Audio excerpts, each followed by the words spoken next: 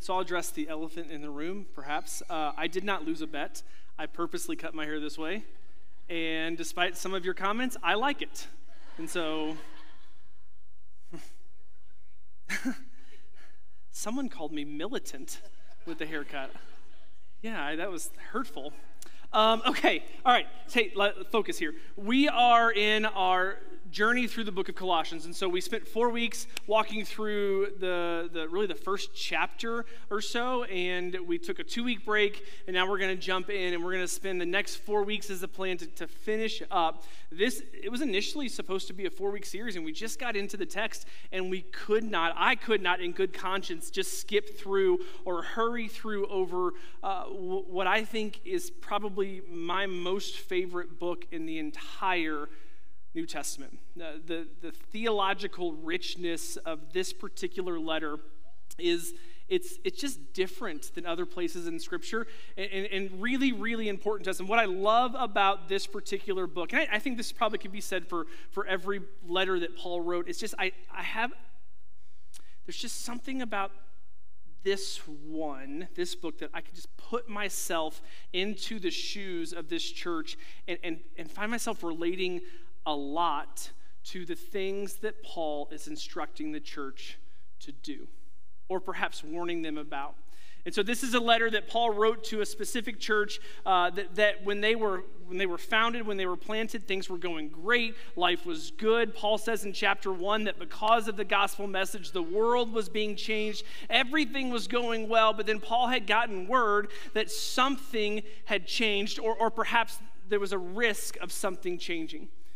News had reached Paul that there was pressure from the outside to conform, to shift, to flex, to take the gospel message that they knew and to change it ever so slightly. Or the theology that was once only Jesus has been shifted to Jesus and that's a very, very dangerous proposition. Paul warned in Galatians, I'm astonished that you are so quickly deserting the one who called you to live in the grace of Christ and are turning to a different gospel. Here it is, which is really no gospel at all. Evidently, some people are throwing you into confusion and are trying to pervert the gospel of Jesus Christ. This is why this particular letter, and specifically chapter 2 of Colossians, is so important to us, because so much is at stake for the church, and I think subsequently for us. So let me ask you a question. It's summertime, and summertime is that's, in my head, that's like tea drinking season. I consume lots of tea in the summer. And so my question that I have for you is, when does water become tea? When does water become tea? So I mean, do you have to let it steep for a while for it to become tea? Or, and I would suggest, the moment that the tea bag enters the water, it changes. It's tea. Now, it's diluted tea, right? You can't tell. It probably doesn't even taste like tea at this point. But there's something different about it. Something has changed. That's what's at stake here with the gospel. The moment that, and this is why this letter is so important, the moment that you begin to add something to the gospel, the purity of it is ruined forever. It changes. It might look, at least initially, the same. It might even taste the same. It might even give you the same kind of thirst quenching. But the reality is the moment that a tea bag hits the tea or the water, it becomes tea. The moment something is added to the gospel, however small it is, it changes the gospel. And Paul says when you change the gospel, it is no gospel at all. There's a lot at stake here. There is a lot at stake. And so Paul writes this letter warning the church, warning them that if they allow the outside voices to integrate, to come in, to change, that it's going to take everything that God has been building, and there's potential for it to become corrupt.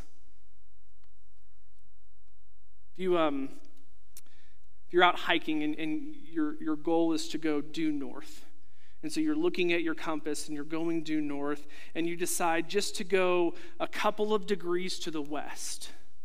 Initially, you're probably going to be like, well, I'm walking along the same path.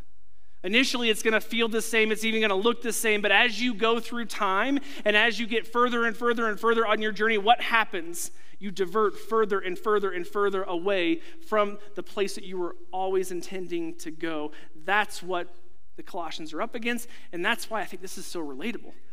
Like, we live in a world today, and we'll talk about this here in a second, that the enemy is doing everything that he can to flex us ever so slightly off the course that Scripture directs us to go.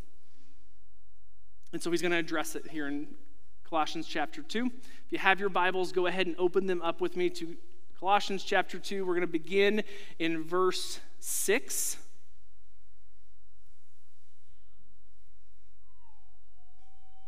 This is what Paul writes.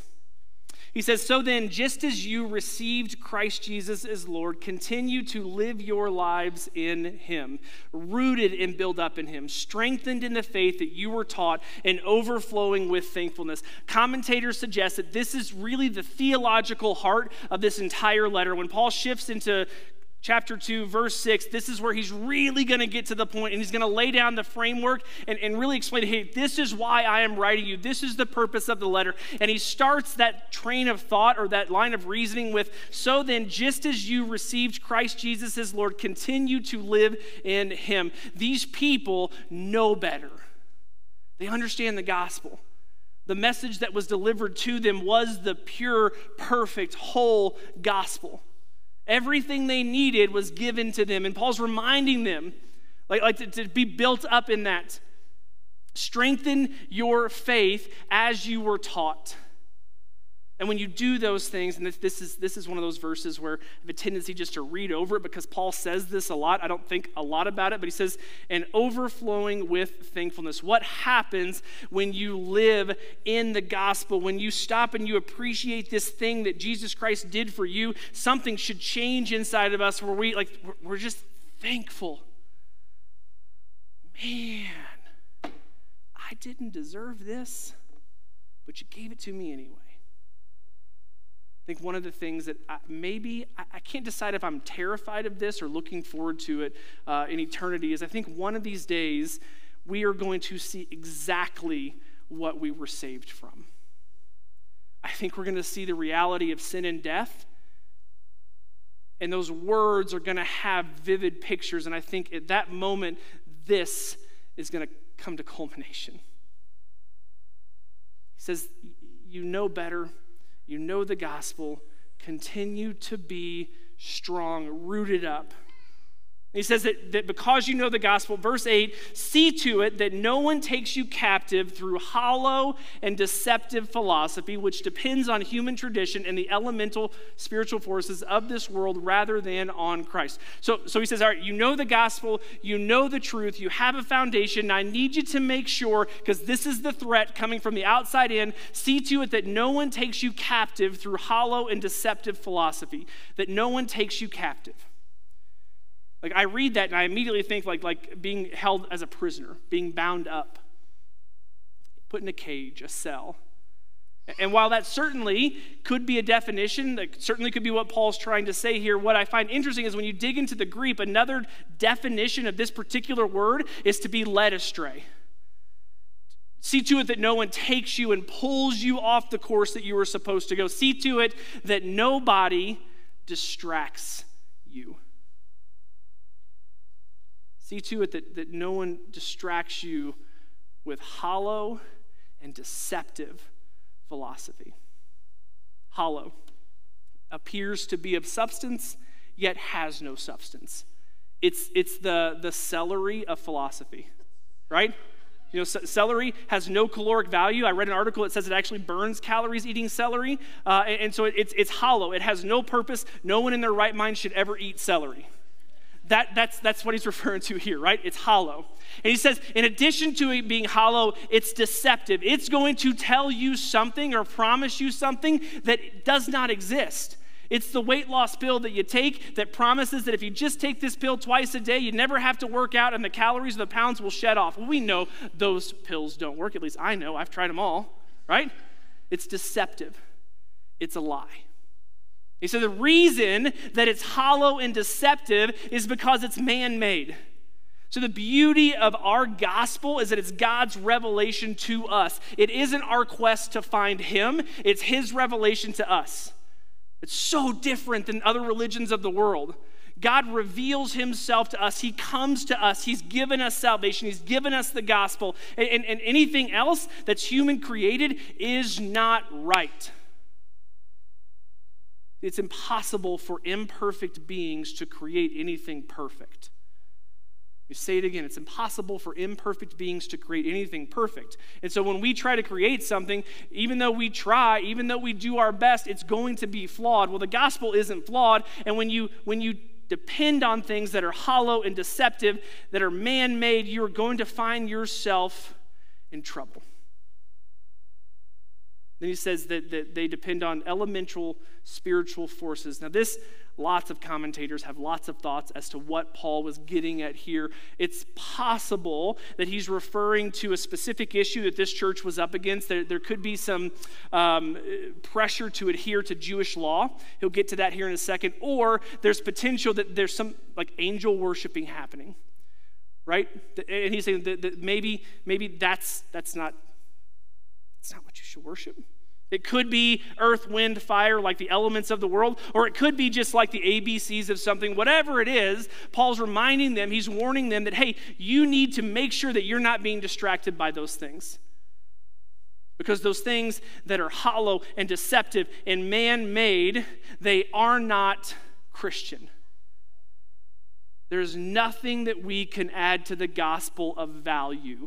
Anyone that tells you differently is lying to you. Everything we need is right here. And he's reminding the church, do not get distracted.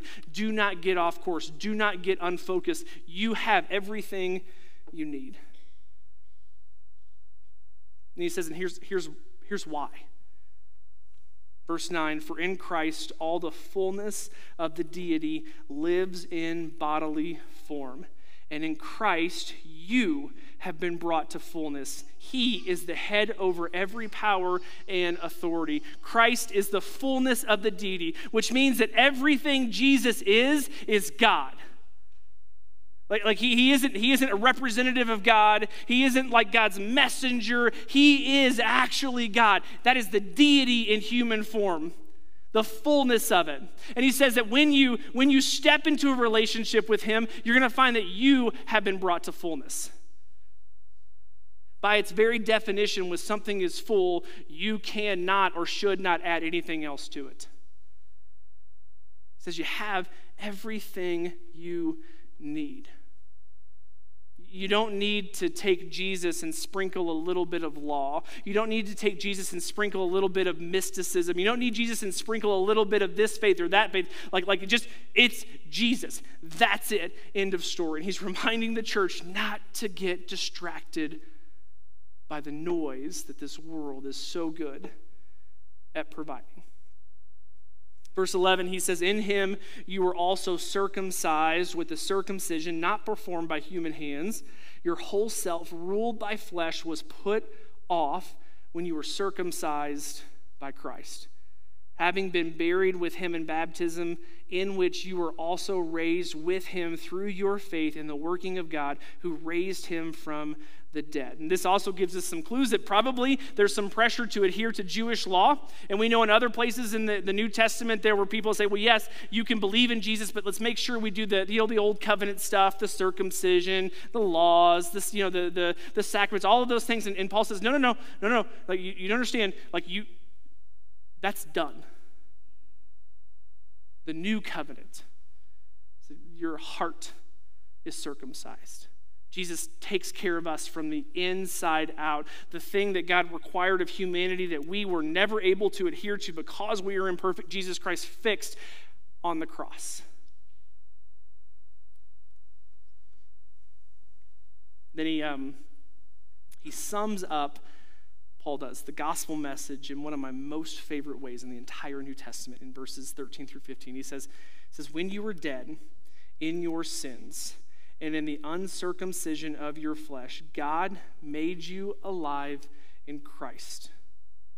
He forgave us all our sins, having canceled the charge of our legal indebtedness, which stood against us and condemned us.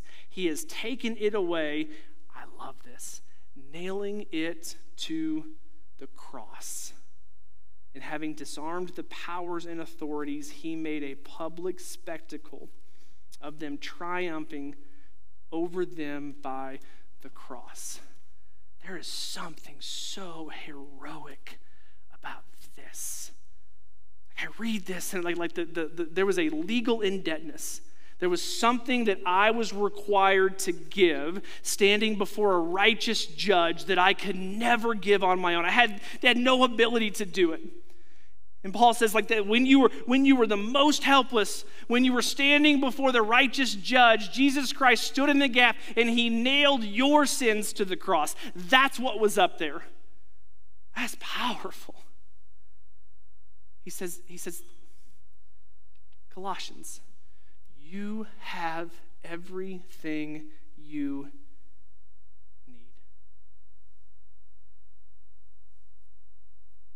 And yet, this church found itself distracted.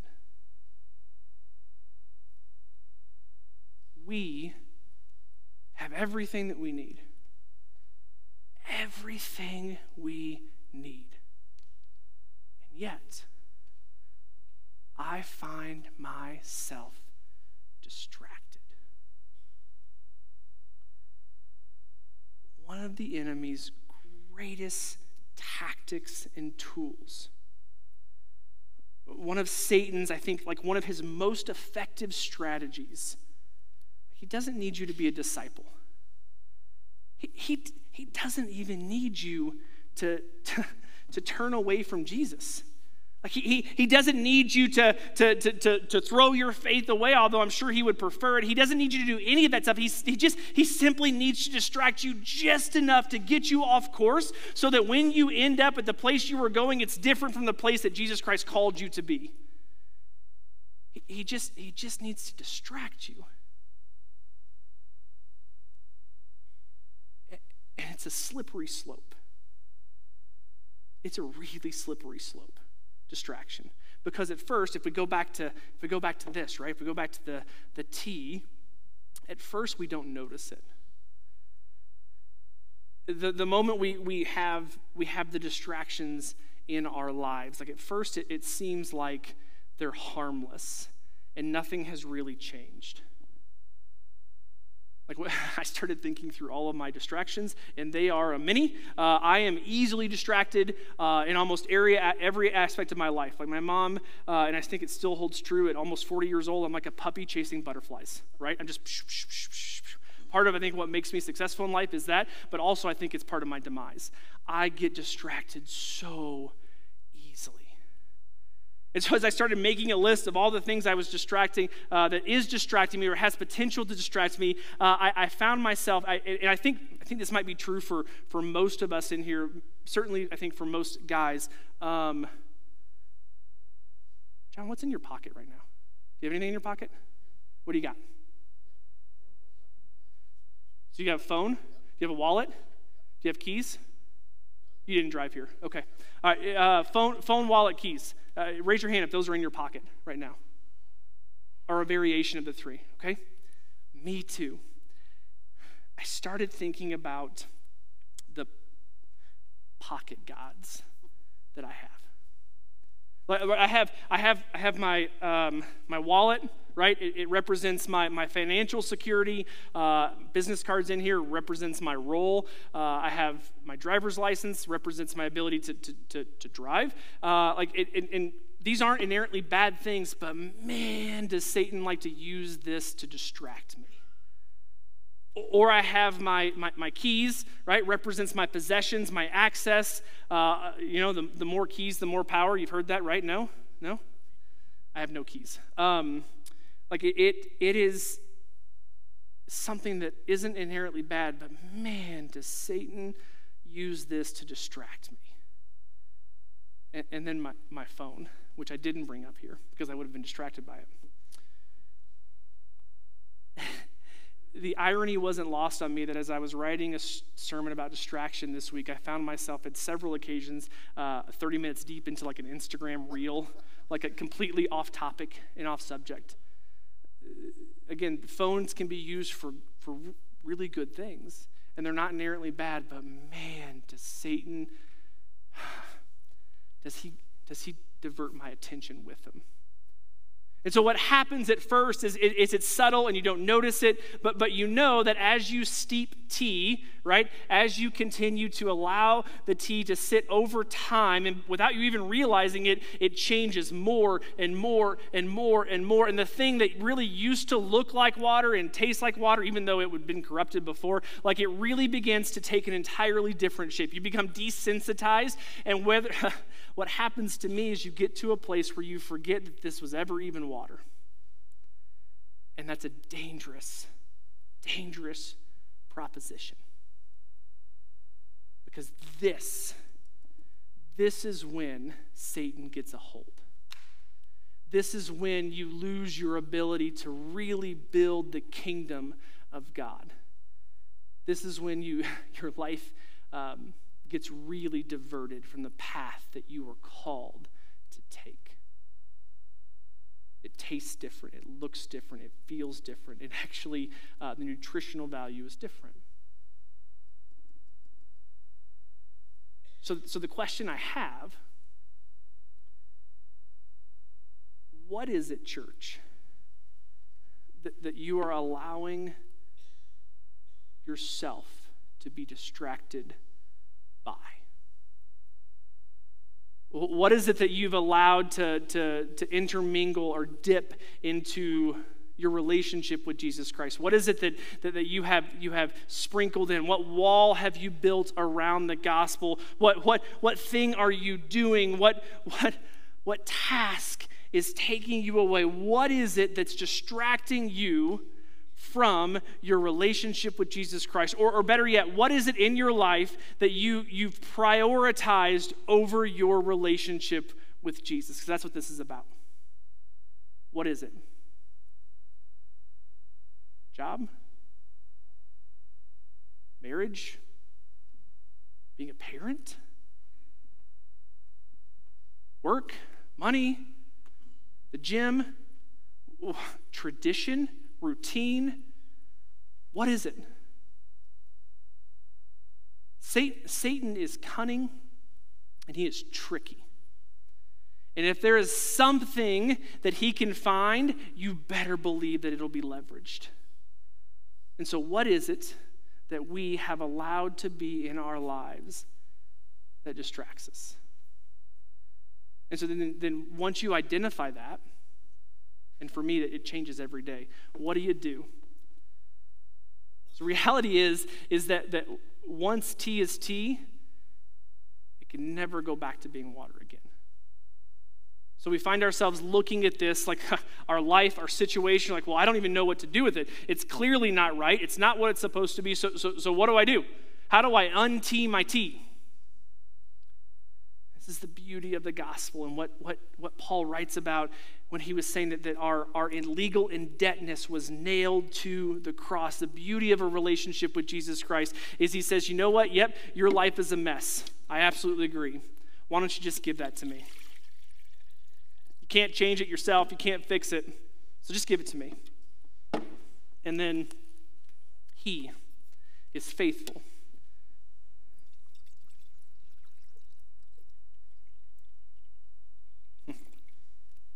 to fill it back up. And this is where it gets really cool, church. At least in my life, this isn't a one-time thing. This isn't a, hey, you get 3 chances and then you're out of luck. This is a, every time I find myself distracted, the Lord is faithful to allow me to pour it at his feet.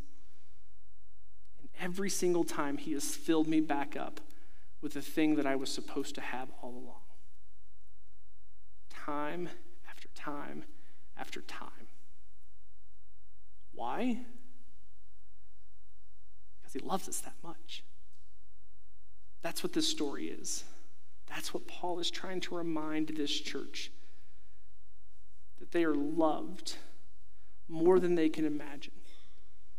That Jesus Christ, because of his life, his death, and his resurrection, they have access, they have ability to step into the presence of a holy God. And beyond that, God has plans for them. You just have to figure out, and this is different for all of us, what's distracting you from that. Let's pray. Father, I thank you for your love. I thank you for your faithfulness. I thank you for your willingness to take the mess that I constantly make my life, and I thank you for making it new over and over and over again. Father, we live in a world where distractions they're unlimited. At a push of a button, or like they're just there in every way, shape, or form. Father, help us be laser focused on you and who it is that you have called us to be. Allow us to live our lives in a way that glorifies you, whether it's at work or at school or at home, at Walmart, at the gun range, at McDonald's, wherever we are, Lord. Give us the ability to glorify you in everything that we do. Help us be laser focused on who you are, what it is that you have done. And thank you for the sufficiency of Jesus in the cross.